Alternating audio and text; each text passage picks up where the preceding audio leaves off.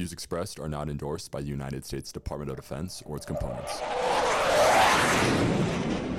Welcome back to the Flyover Podcast as part of USAFA Aviation. Today is episode 5. As always, I'm your host, John Costell, and with me I have my co-host, Ezra Barneson. And with us, we have the privilege today of having Major PJ Hussey, an HH-60G Pave pilot and current instructor in the history department at the United States Air Force Academy. Sir, welcome to the show. Thank you very much for having me, and I do think this is pretty cool what you guys are doing. So, thank you. Appreciate you. Good work so far. We'll make it a good one. And congrats also on being done. Dual year is over. Made it through. Let's go. That's got to be a really good feeling. So congrats. It is. Thank you so much. Sir, can we get a brief background on your career? Yeah. So also went to the Air Force Academy like you all. I came here in 2007 for basic training. Graduated in 2011 as a history major. So congrats also to Ezra. Yeah. Part of the DFH team up here in the DFH library right now. So I graduated 2011, was planning on going to pilot training right off the bat, but got a last-second opportunity to go to graduate school at the College of William & Mary to get my master's in history through the GSP program. So if you get an opportunity to do that, it's pretty cool. So I spent about a year and a half there. It's where I met my wife, Kara, who now works down the registrar as an AOCO, which is pretty awesome. Following that, I went to pilot training at Vance Air Force Base in Oklahoma, where I flew the T6. Then I went to Fort Rucker. So that's where you would go directly from here now if you get selected to fly helicopters. And that's where we flew the Huey to finish pilot training. And then after that, you get selected to fly one of the 3 helicopter airframes that the Air Force has. I got selected to fly the H-60 Pave. And you go to Albuquerque for the schoolhouse, so Kirtland Air Force Base, where you get qualified on that aircraft. From there, first operational unit was Moody Air Force Base in Georgia, so a big rescue wing there in Valdosta. Spent 3 years there, which was awesome. And then prior to coming here, I was in Aviano, Italy for 3 years. So if you are looking for a sweet assignment, Italy has to be at the top of your list because that was pretty awesome. And then I came back here 2 years ago now. I've been teaching History 100 to you fine cadets. It was a good class. It was a good class. I mean, we had your history teacher on here. Now we got mine. Yeah. So 2 history teachers. Yeah, that's a good start to your podcast. But so I've been doing that for 2 years, and I can honestly say it's been the best job I've had in the Air Force so far. So that's a little bit of background on me. Yeah. So came here 2007, I believe. Yeah. What made you want to come to USAFA? What made you want to join the Air Force to serve? Yeah, so I grew up in a very small town, northern Indiana, and I think part of me just wanted to do something different. I wanted to get out of there, and join the Air Force is definitely a way to serve the country. So that always had an appeal to me, having some family members that had served in previous generations. So I think that combined with I did want to fly back as a high school student.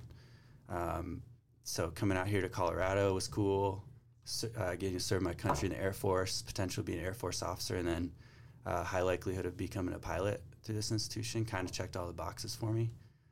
So that's really what got me here in the first place in 2007. So you mentioned you always knew you wanted to fly. Did you always know you wanted to fly rotary aircraft or helicopters, or what did that process look like? I came here like probably most cadets in my generation at least, thinking I want to be an aero engineer and I want to fly the F-22. So that's what got me here. It wasn't until much later on. I can't honestly say that I even knew that the Air Force had helicopters when I came here. I don't remember if I knew that or not. But the opportunity to fly helicopters, that came much later on, and I made that decision in pilot training for me personally. So that's interesting. So it was much later on when you like split paths with the fixed wing? Yeah, and it's going to be different for you all. Now that we have, I think it's still called the Helo Next program, but it's pretty new. For us, we all went to T6s. We all flew the T6, and then we chose whether or not we wanted to fly helicopters and had to get selected for that.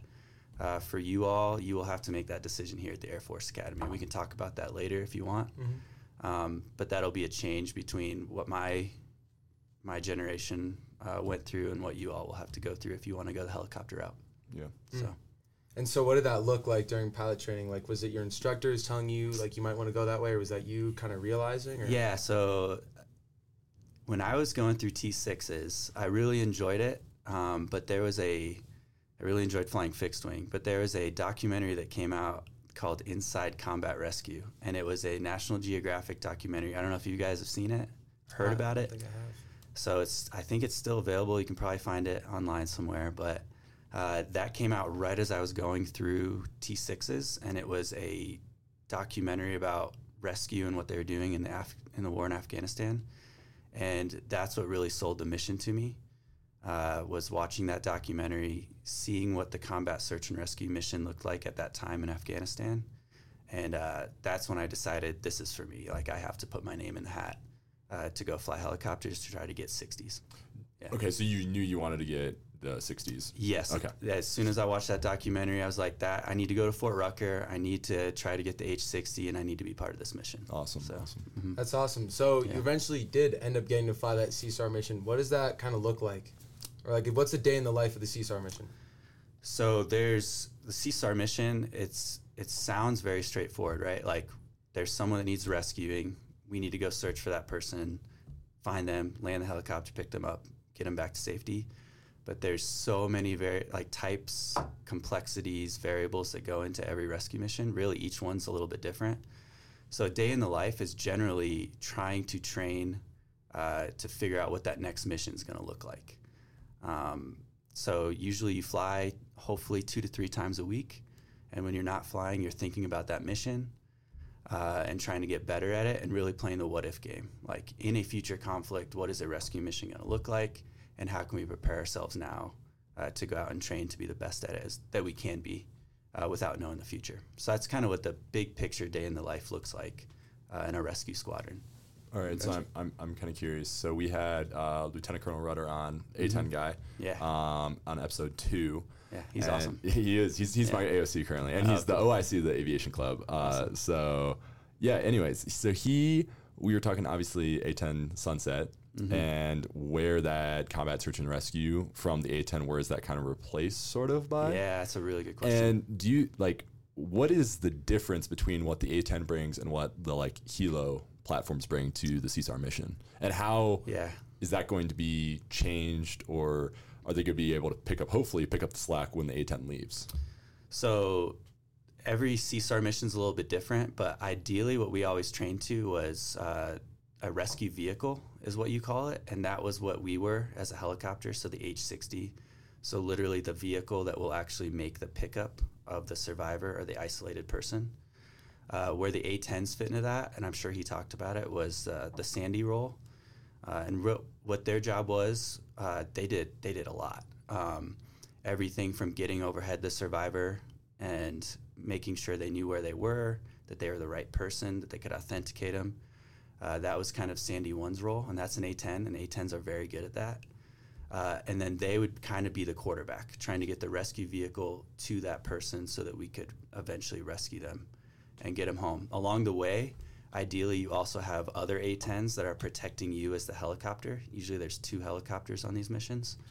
And so ideally, and the A-10 is a perfect platform for it, you have about 4 A-10s, so 2 taking care of the survivor and 2 protecting the helicopters, which are kind of like the golden egg, trying to get to the person itself.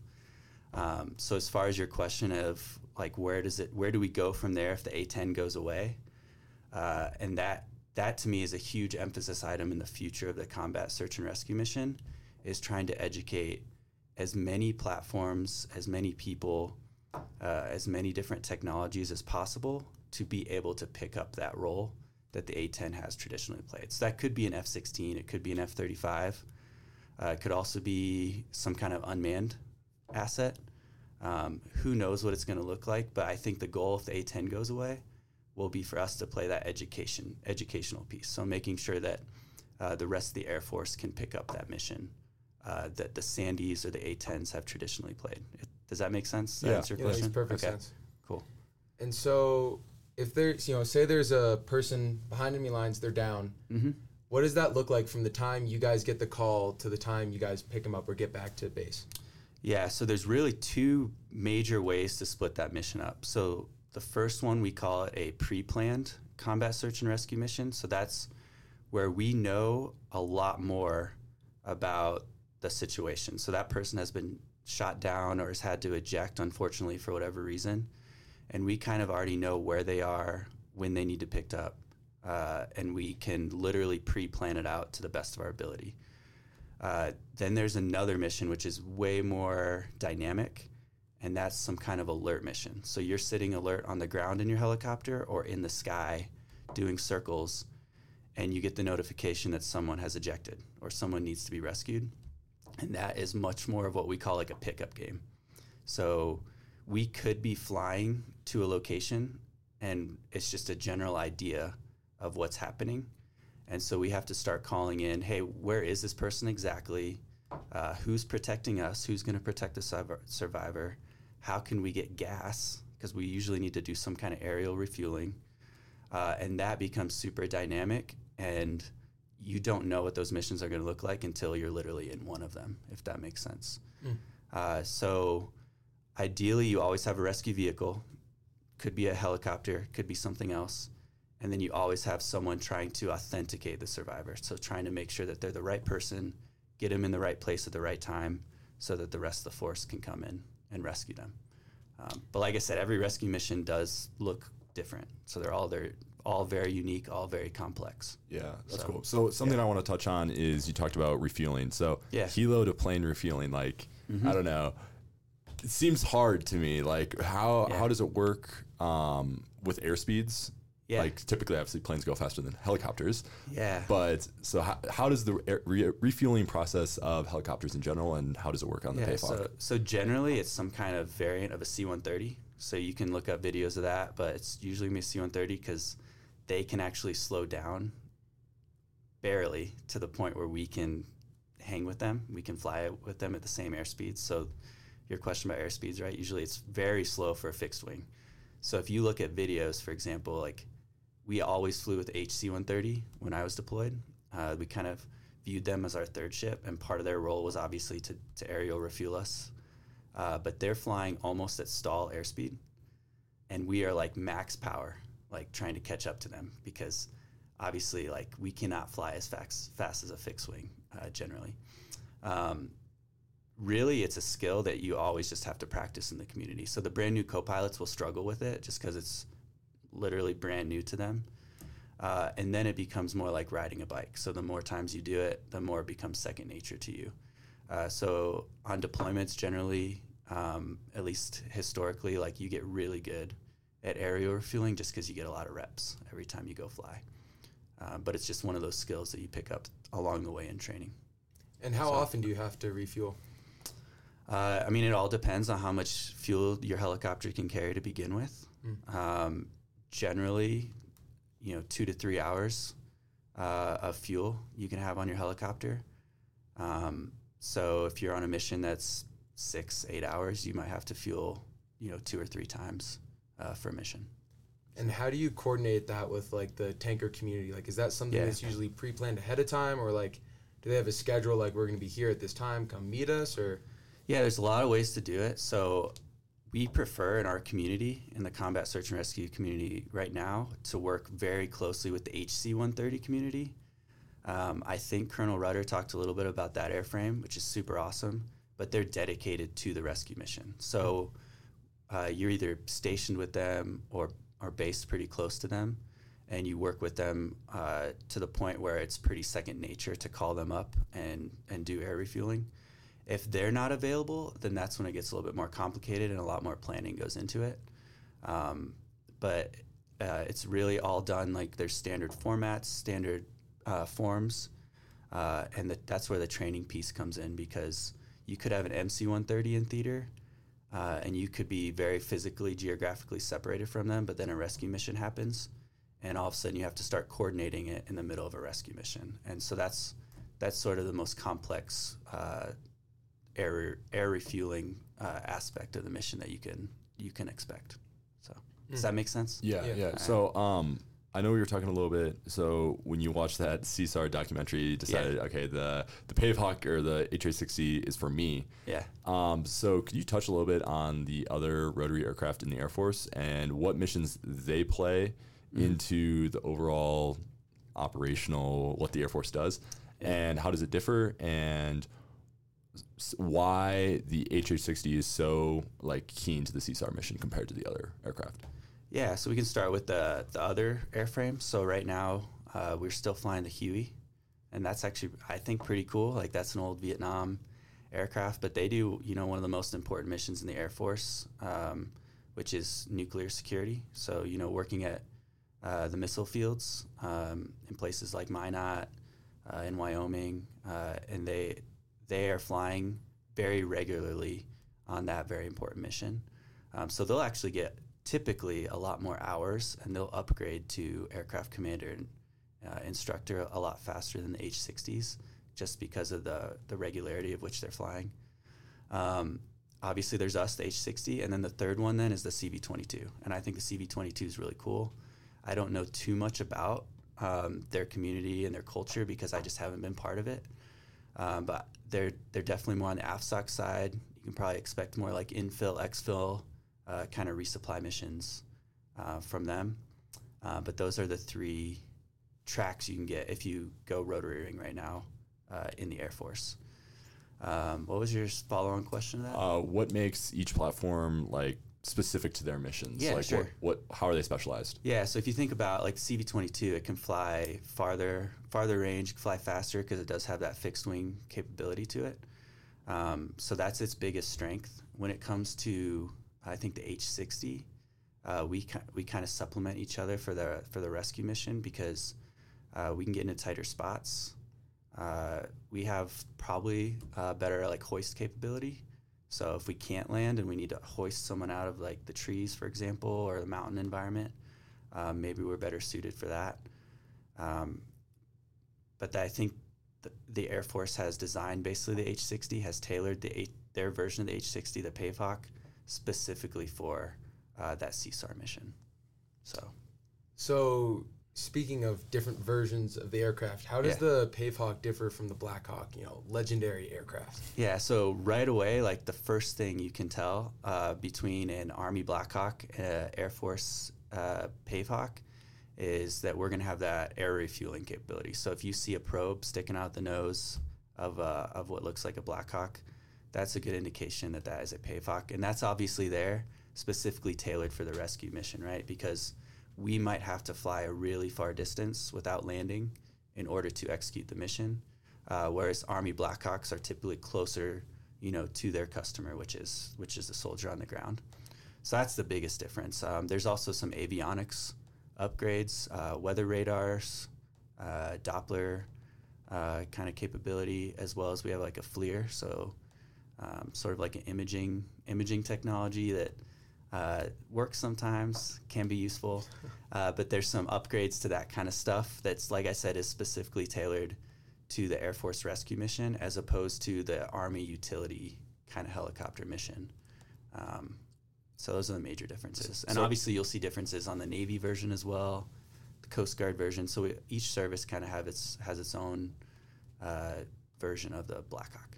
Okay, so compared to the Black Hawk, are there any downsides? Because all I'm hearing is the Air Force has the better HH-60, but is there any downsides a really good question. Where the Black Hawk is more capable? Yeah, so because of what we add to our helicopter, we are heavier.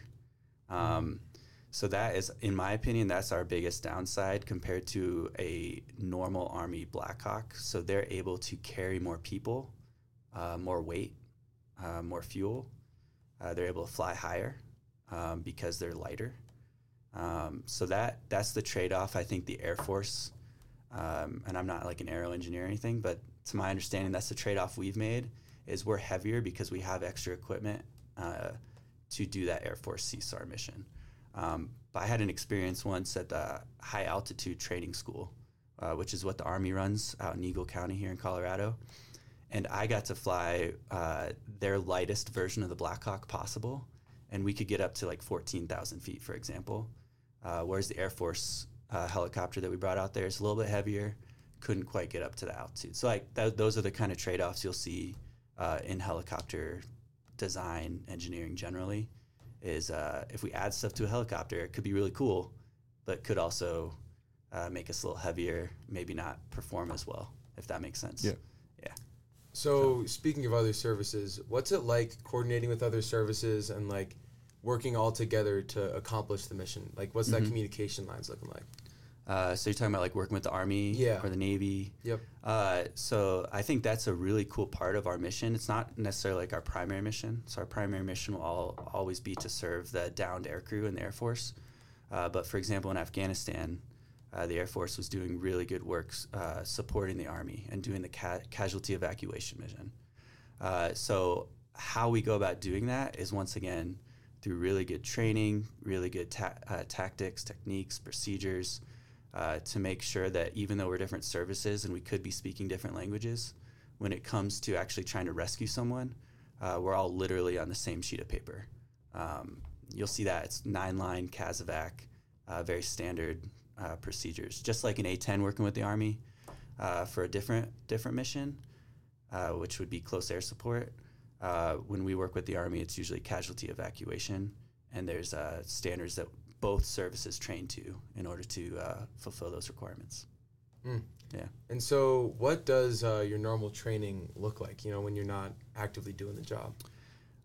So in my opinion, like the best training we usually get is at night. Night flying in the helicopter is by far the most challenging. And so training, usually 50% of the sorties are going to be during the day, but then those 50% at night are super important. And generally a typical sortie goes into, hey, can we go out and warm up? Can we go land? Can we go hover? If possible, the best training is getting people on the ground to actually hook up to our hoist, actually get people, we call it live hoisting. That's some really good training, very simple, very like getting back to the basics. Then once you do that, you can usually put together some kind of scenario where we're like, hey, this could be a future rescue scenario. Let's go train to it, see if we can do it. And then the most important part of every training mission is the debrief. So you come back, you see what went wrong, what went well, and how can you improve in the future. So that's when you're not actually doing the operational mission, you're doing the training mission. You're still trying to think, what could a future rescue mission look like? And can we go execute it to the best of our ability? How long are like actual operational missions, not training? Like if you like, what's the longest you really are ever in the air? So with that air refueling capability, they could be, 12 plus hours, right? And that's some of the longest missions I've heard of are people being in an aircraft for 12 hours. But then there's also missions that are right outside the base, and those could be over in 20 minutes. So it kind of gets back to that idea that rescue is a very dynamic mission, very complex, and none of the rescue missions ever look the same. So you could expect literally anything from, hey, we're in the helicopter, we've picked the guy up or person up in 20 minutes, or you could get that really long range over water, over the desert, 12-hour CSAR mission, and anything in between. So it's training missions. Typically, we try to train for about 3 hours at a time. So. What's the longest mission you've ever had to fly, and what's like the story behind that? Yeah, so the longest I've been in a helicopter would have been on a deployment. Would have been 9 hours straight of air refueling, and it was all alert. And then we also supported rescue efforts at Hurricane Harvey, and for those missions, we were flying basically 12 hours straight. We'd get on the ground to refuel in those scenarios, but 12 hours straight in the helicopter. So. And was that actual like rescue, like getting people out of like harm's way, or is that just like kind of spotting things? Yeah, so that was rescue. So that was, it was very tragic to see. It's brutal to see for the local communities, but you had neighborhoods that were completely flooded. And so that was going around and seeing who was on their rooftop, who couldn't escape the flooding, sending the PJs down on a hoist to the rooftops and getting people out of there back to a safe place that wasn't flooded. So that was what those missions look like. Awesome. That's pretty insane. I mean, like, what was like the preparation for that? Or like, was that just a oh, we know we're going to have to go there to rescue people, or was that like a dynamic, oh, we got to get there? Yeah, so we had about 4 days notification to get there. And then it became kind of dynamic. And I think that is why people like the rescue mission, is because it is very dynamic. Like, you don't know what you're going to get each time you go out and fly a real rescue mission. But it's also what makes it complicated and what makes that training environment extra important, to make sure that when it actually happens, and you don't know if it's going to happen sometimes until the last second, that you're always ready to go. So awesome. So you've been deployed, and you've probably been all over the world. So could you talk a little bit about where you've been specifically? What's been your favorite place to be, and what's the best story you've got so far in your career? So the best story I'd have to say is the Hurricane Harvey experience, just because it was cool to see a big team come together. C-130s, H-60s, Guardian Angels, so the PJs, the Crows, all come together in a very short time period and actually do some really good stuff in Texas and Louisiana.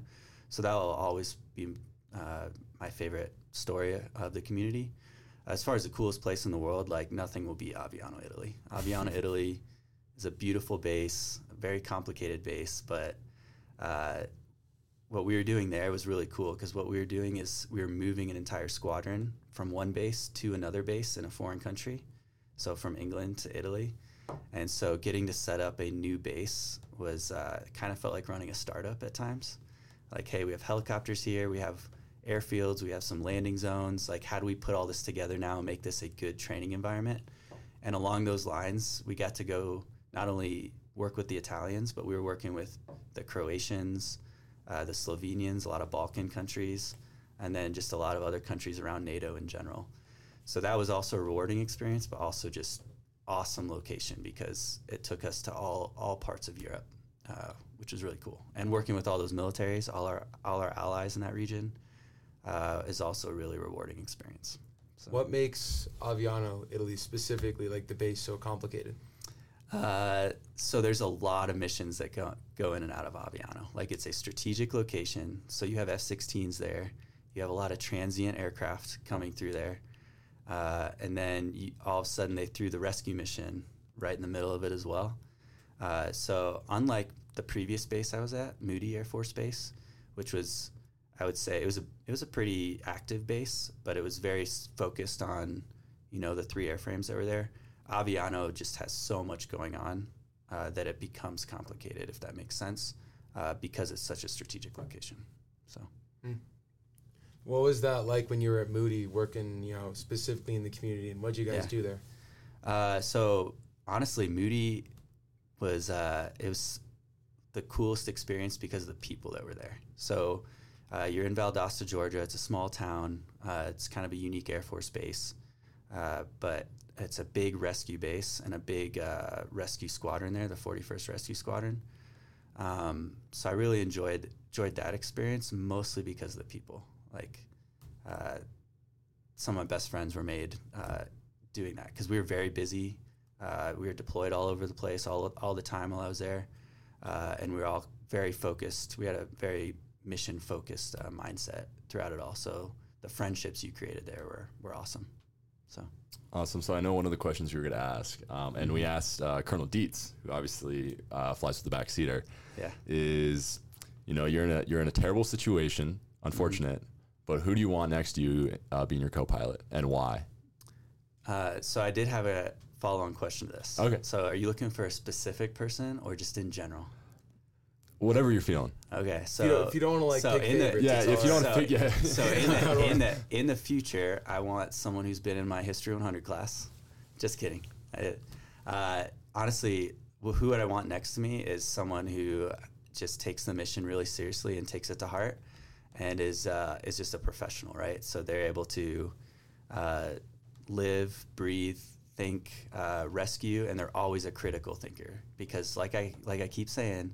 Every rescue mission is going to look different. So someone who can think on their toes, that's who I would want next to me in the helicopter. Also, someone who can hover the helicopter really well isn't a bad thing either. So if you're under fire, do you have a name for us? Rich Shanda. Okay, would you like to elaborate on why is he your co-pilot of choice? So he was actually my aircraft commander on the deployment, but most critical thinker in the community, in my opinion. Also, you could always tell he was a good leader, right? So he always had not only my back, but he was usually in charge of up to 14 plus people on every mission we did. And you could tell he was always thinking about each person on that mission, what their role was, and how he could lead them in that role. So, like I said, critical thinker, and then thinking about others on the team. That was him. So I want to talk a little bit about just the relationship between the pilots up in the front. Like, what exactly are you both? Is one specialized towards one thing and somebody else the other, or like, what's the relation? Who does what? And can you? Is it both like?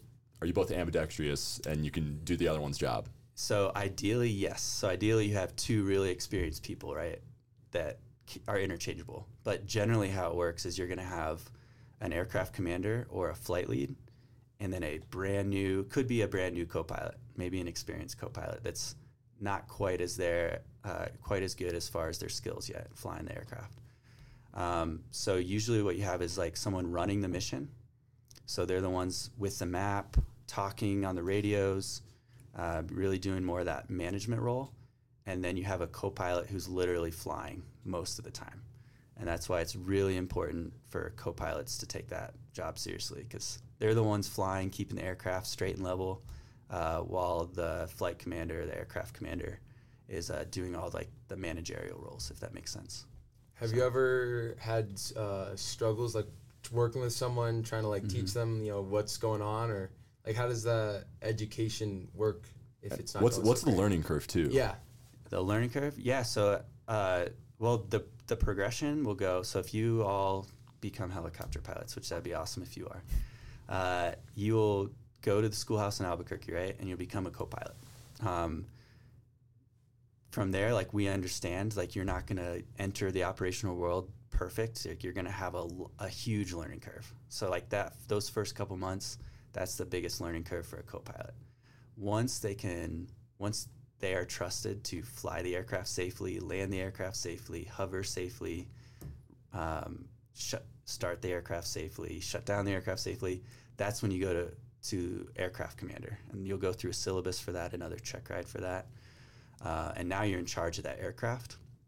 Once you're good at that, you're usually like a wingman or Chalk 2. Once you're good at that, that's when you go to flight lead. And so each of those along the way has its own learning curve. By the time you're a flight lead, you're probably pretty comfortable flying the aircraft. And now you have to get more comfortable leading 2 aircraft, leading a team of 14 people potentially, and then really managing risk. So making really good decisions in a complex environment. But each of those steps has its own learning curve that I would say is pretty steep.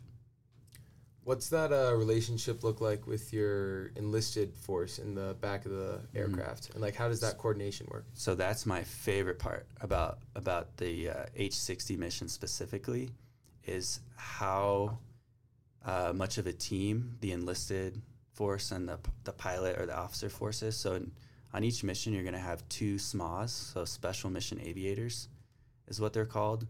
Very close-knit professional community. They're the ones that run the hoist. They're the technical experts in the back. They'll shoot the gun when we need to. And really that relationship, in my opinion, is unique in the Air Force because it is way less rank-driven and way more performance and leadership-driven, if that makes sense. So you are close-knit to the point where they don't have time to call you sir in the aircraft.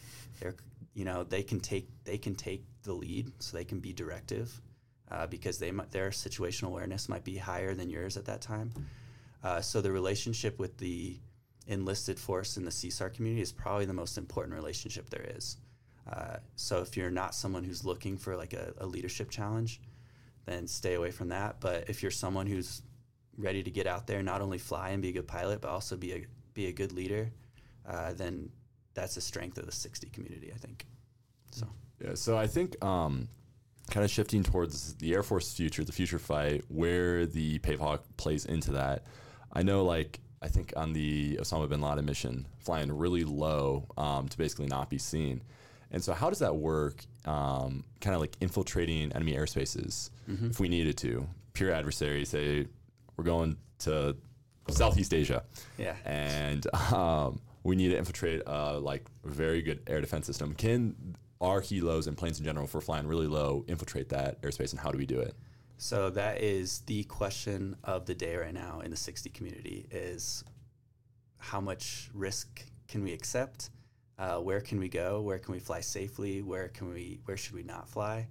But I will say the strength of the helicopter is definitely not its speed, right? But it can fly low. So if you're looking at, I don't know, if you just browse what's going on in the Ukraine war right now, you can see you can kind of get a picture of like, hey, it's super risky to fly a helicopter in that environment, but they still are. However, they're flying at like 50 feet and below in order to survive. So the strength of the helicopter, certainly it can fly low.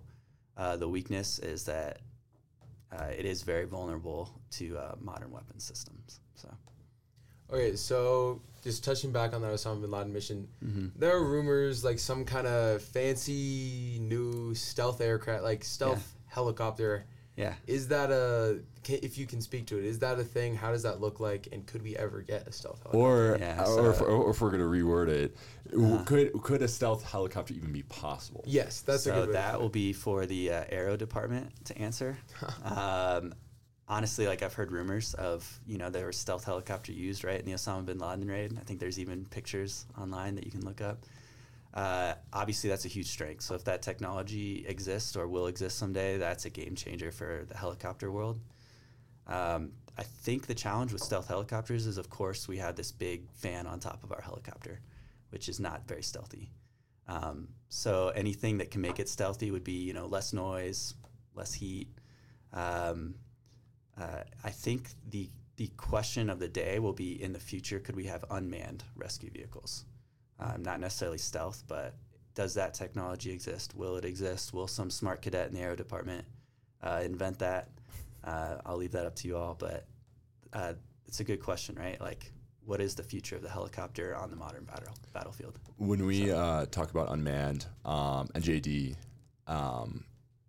and whether it's, it's all rumor, but like if it's going to be completely autonomous or if it's going to like be an unmanned wingman to an F-35, do you see that kind of transition being the same on the helo side if it does go that way instead of just going like straight to autonomous?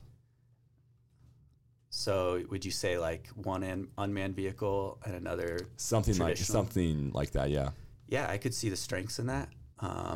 There's a lot of people smarter than me working on stuff like that right now. But I think in the future, like the biggest strength we could bring would be numbers. So if you could send 10 unmanned rescue vehicles and we're okay with losing most of them, right?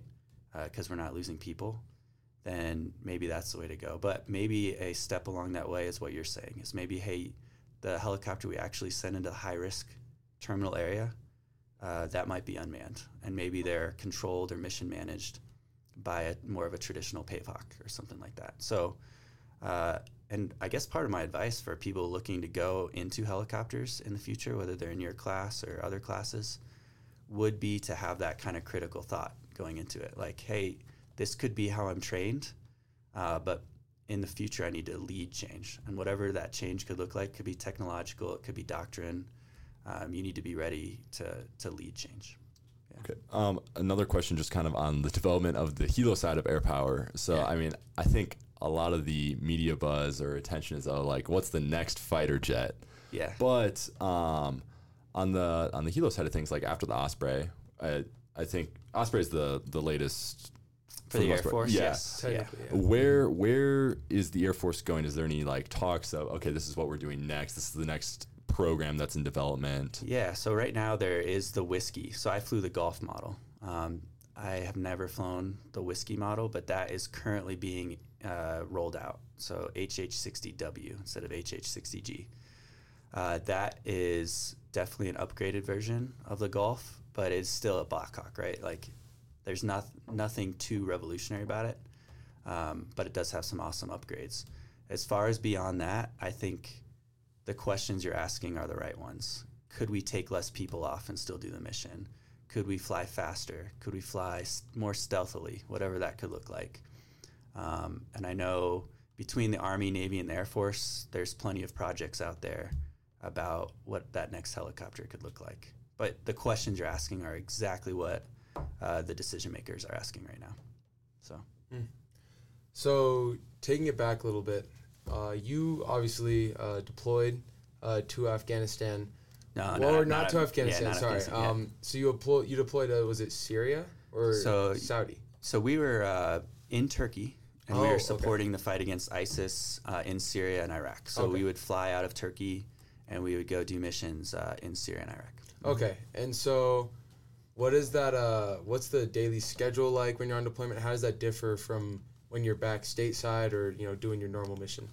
Yeah, so there's a lot of ways that rescue squadrons do it. While we were there, we were just doing shifts. So we would have 2 formations worth of aircrew, and we would be either on shift or on alert is what we would call it, or off shift or off alert.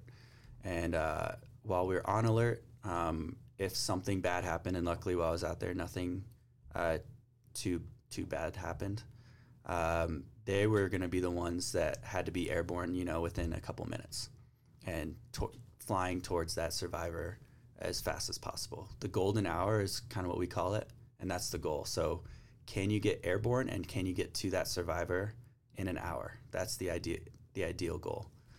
So on deployment, your day-to-day life is focused around that golden hour.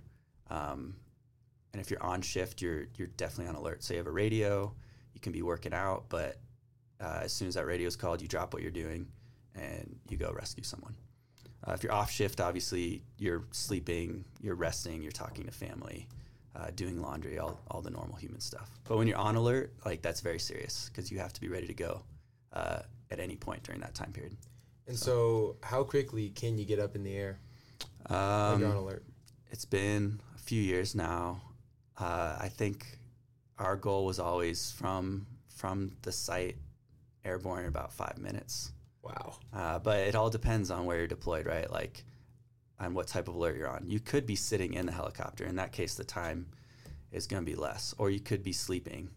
And in that case, obviously, the time's going to be more. So it's all different. But, yeah, if you can get off the ground in a couple minutes, that's definitely the goal. So I'm a little curious on, the Air Force loves its checklists. Yeah. And we need to do this, and before we take off. Yeah. Is there instances when you're overseas and you downed airmen, terrorists are within 5 miles? Yeah. We're just you know what? We're just going to do this as fast as possible. Mm-hmm. And we necessarily skip the important steps, but where we shorten the timeline there to get in the air as fast as possible. Yeah, your question's exactly right. We're obsessed with time, right? So when we're on deployment, we will have shortened checklists, but everything has been, I would say, vetted or tested throughout our experiences. So you could have an aircraft that's quote unquote on alert, and that aircraft is going to have a very shortened checklist to get airborne, as opposed to an aircraft that is not on alert. It's going to take a little bit longer to get started. But there are still checklists to everything. In the rescue community, though, obviously we've tried to simplify those checklists to what is literally important and nothing else because of the time required to run checklists. So that's a really good question. Yeah, and there's checklists for everything still. And the goal is to be able to get those checklists done as quickly as possible, especially on a rescue mission for the exact scenario you described. So you mentioned there's a checklist for everything. Mm-hmm. What does the checklist look like when you're coming in, you're looking to actually pick this person up? Yeah. Are you allowed to speak to that a little bit? Yeah, so the checklist is all about risk. It always comes back to risk management. So yeah, if you're going to skip checklist items, you have to be able to justify that and have a risk management decision behind that. As far as coming in and picking someone up, it's always, obviously if you take more time, it's going to be safer for you as the aircraft, but less safe for the person on the ground who's vulnerable. So that's the balancing act, is how can I get on the ground as quickly as possible without doing something unsafe, like hitting a wire or hitting a tree or seeing something or missing something on the ground that is dangerous, like a threat, some enemy activity. And that's where the training comes in, is the the training environment is super important. So when it's real world, it's almost second nature. And it is because most of us train to that level. So. Awesome. So I think if we want to go more to if anybody wants to become a rotary pilot, and I know we were talking a little bit about this at the beginning. Yeah. So I think the process now, I was talking to somebody, it's like an application. It's almost like an NJEP application. And the numbers, I think last year was like, it was not a lot of pilots going to the rotary path. But what would you say to somebody who wants to go rotary? So the first thing is it's a new program, right? Like I think this was the second year that we've sent cadets directly to Rotary Wing. So it's going to be changing. So the first thing to do is make it known that that's a goal of yours, to your AOC especially. Because that program changes so much, that the AOC is going to be your biggest asset in that process. So make it known, number one. After that, take advantage of the leadership opportunities and the aviation opportunities here at the Air Force Academy, because obviously your grades are going to carry you a long way, so do well on the academic side of things. But then what we were really looking for were well-rounded cadets. So those cadets who not only had good grades, but took advantage of a leadership position, took advantage of the opportunities at the airfield, did well in a club sport or a team sport, some sort of that. So well-roundedness. So make sure you communicate with your AOC early and often that that's what you want to do, and then work on being that well-rounded leader here at the Air Force Academy. Does that make sense? Yeah. Okay. And what was one of the biggest lessons you took out of pilot training? And it could be fixed wing or rotary. Discipline, for sure. So pilot training is a very specific process, very time tried process. Like the Air Force knows what it's doing. It's going to get student pilots in and out as efficiently as possible. And to make that happen, you have to learn discipline pretty quickly. And the Air Force Academy does, I think, it sets you up well for that kind of environment for pilot training, as far as memorization, study skills, just finding out what's important, what you need to study, what you don't have to study at certain periods of time. But that's what I learned most from, I think, from pilot training, is just like a disciplined mindset. So you'll hear the term chair flying, of course. I don't know if you've heard of that term yet. So that is a habit that is beat into you throughout pilot training and beyond. And that is a skill set that you can take outside the pilot world as well. So just a disciplined study technique and habits. So. And so, I don't have we had chair flying explained yet on the podcast? Do you want to speak a little bit to what? I will definitely not demonstrate it. It's been too long since I've done that. But chair flying is what you all do for your classes here, right? Like, so you have a big presentation in History 100, and you don't want to upset Major Hussey, so you go through mental reps of that presentation. So the people who are successful in pilot training are successful at getting mental reps on the ground before they go actually fly. And so that is chair flying, is being able to sit in a chair and literally visualize your sortie, how it's going to go from engine startup to shutdown and everything in between, and be able to do mental reps. So that's all chair flying is. And it's a skill that you all are basically already doing here at the Air Force Academy when you prepare for stuff for class or whatever. So it's just beat more into your head once you get into pilot training. So. Alrighty. Any other questions before we get to the last question? I don't have any. Do you want to introduce the final question? So it's a little bit of a tradition here. Yeah. I feel like every single pilot so far, and every single pilot I've met, has been able to defend their aircraft, their beloved aircraft, as the best aircraft in the Air Force. All right. So do you share that feeling about the Pave? And if so, why? Why is it the best aircraft in the Air Force currently? For the sake of the podcast, yes, it is the best aircraft in the Air Force. We are this HH-60 or combat search and rescue, or the rescue mission. We are the insurance policy. So that's how I describe it. I don't know if that's fair or not, but without us, you can't. We are there for people's worst day. Like that's cliche, but no one plans for their worst day. So we're the ones that are the insurance policy. So if something goes unplanned, something goes wrong, literally the rescue mission is to fix that problem. So that's why we are the best airframe in the Air Force. That is a off great record. difference. Off record. Yeah, off record. All right. Is there another aircraft that you think is better? Oh, man. And if so, which one? I've always loved the mini bird, or the little bird, the MH-6 that the Army Special Forces fly. So are you a little jealous? Yeah, that thing's pretty cool. So I always liked the movie Black Hawk Down growing up, which is really weird. But that helicopter always seemed really cool. So yeah, that's awesome. That's not an Air Force though, so I have to say that off the record. Alrighty. Yeah. Any closing remarks? No, like thanks for having me on. I hope you all continue to do this because I think it's pretty cool. And then if anyone, I know this is primarily for cadets, right? So if anyone out there has questions, you can ask these two gentlemen. They'll be able to point you in my direction, whether that's about history or aviation or anything else. You can always come find me. So. Oh, thank you so much for coming. Yeah, so thanks again to Major Hussey for coming on the podcast, episode 5 of the Flyover Podcast. As always, all these episodes are on YouTube, Spotify, and Apple Podcasts, so pick the platform that you want to listen on. And for sure, leave a like, subscribe, and share with anybody you think this would be informative on, and we'll catch you all in the next one.